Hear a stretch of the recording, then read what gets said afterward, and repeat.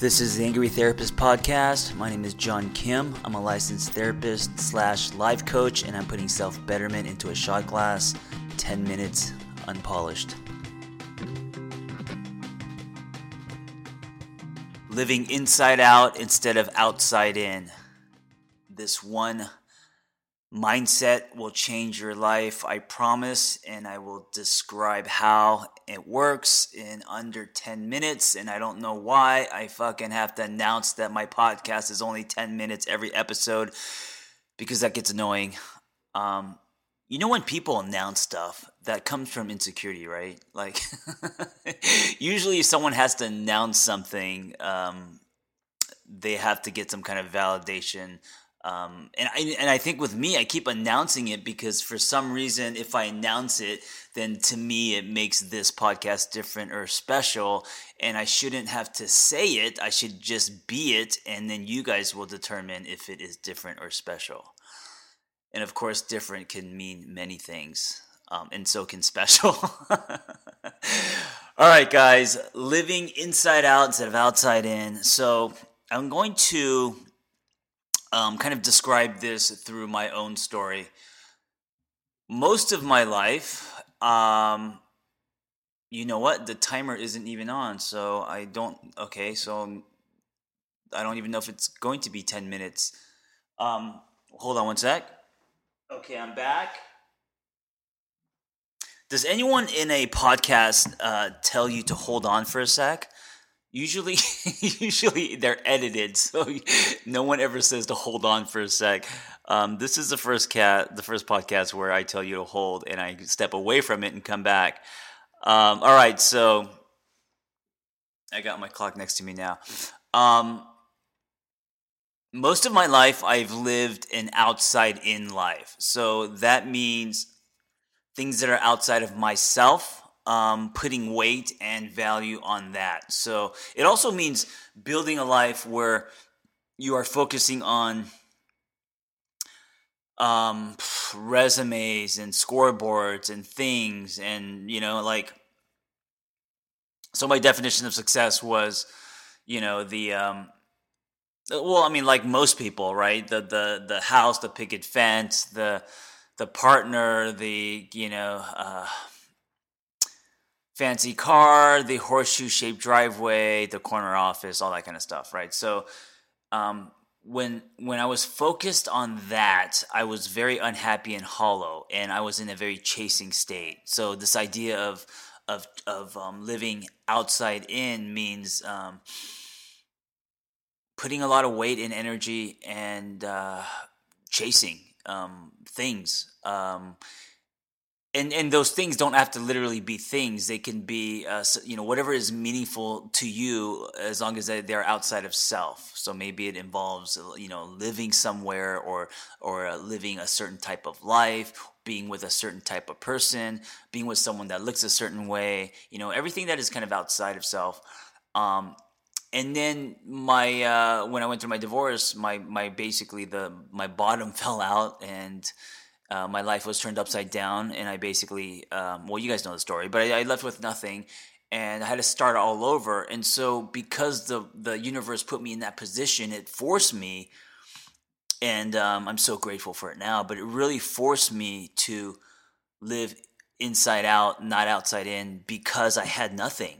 So it's like I basically, all I had was my feelings. All I had was what I felt, and that's where I started, And so the idea of John Kim being vulnerable was born, and that was something that I never practiced before, vulnerability and transparency.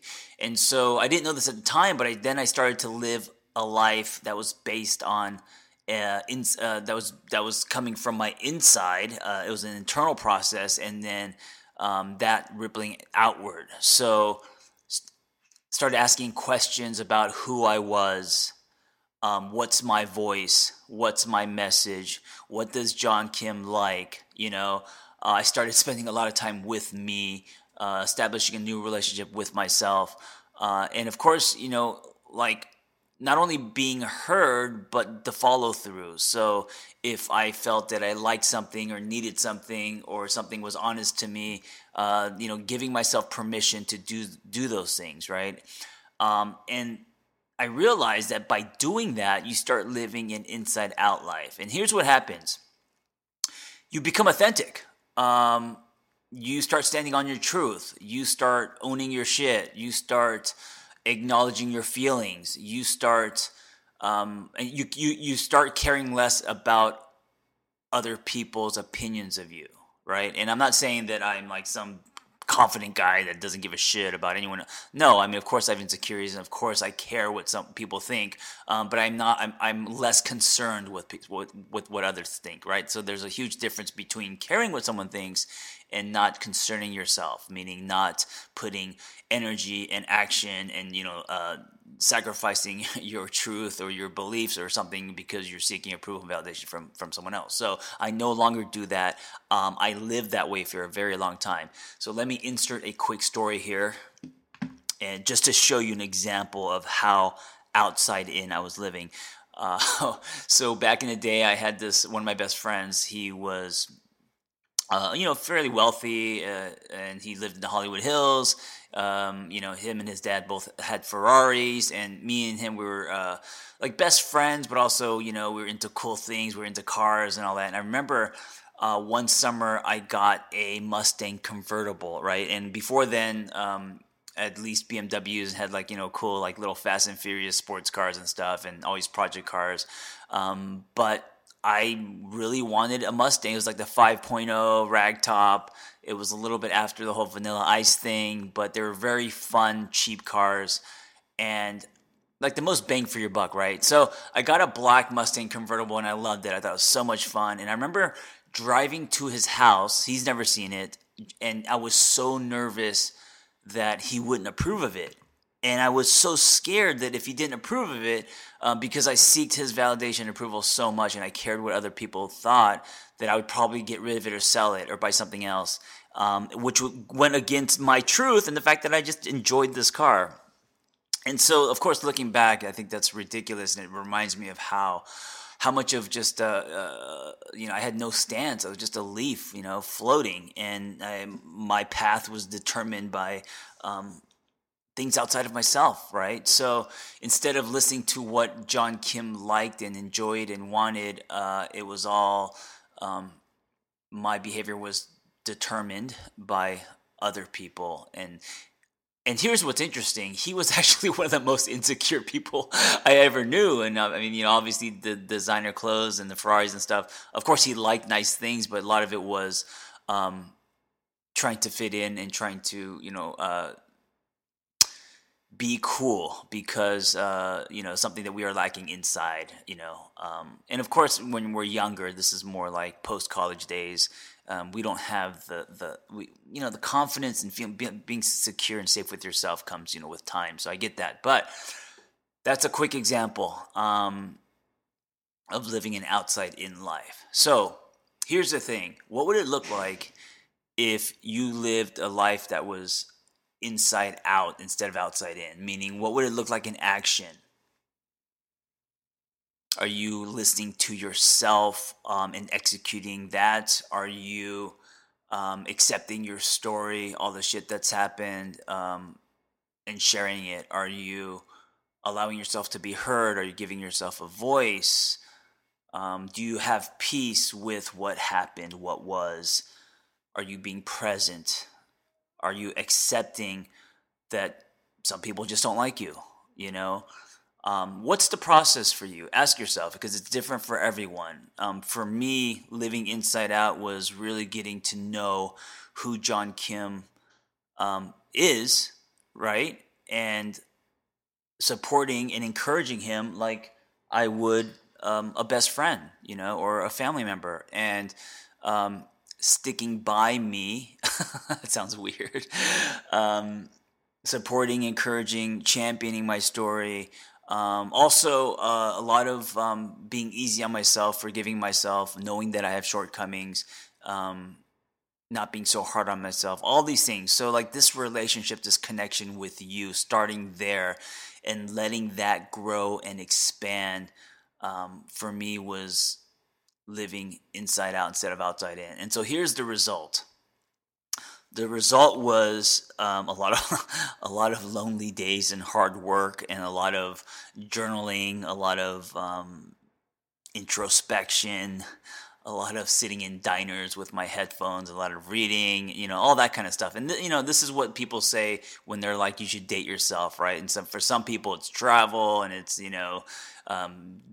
visiting other places. For me, it was a lot of just going nowhere, but looking inward, and just being a drifter in the city. That's what it looked like for me, and I'm okay with that. That was me. And through that process, connecting with not only myself, but also my body, movement,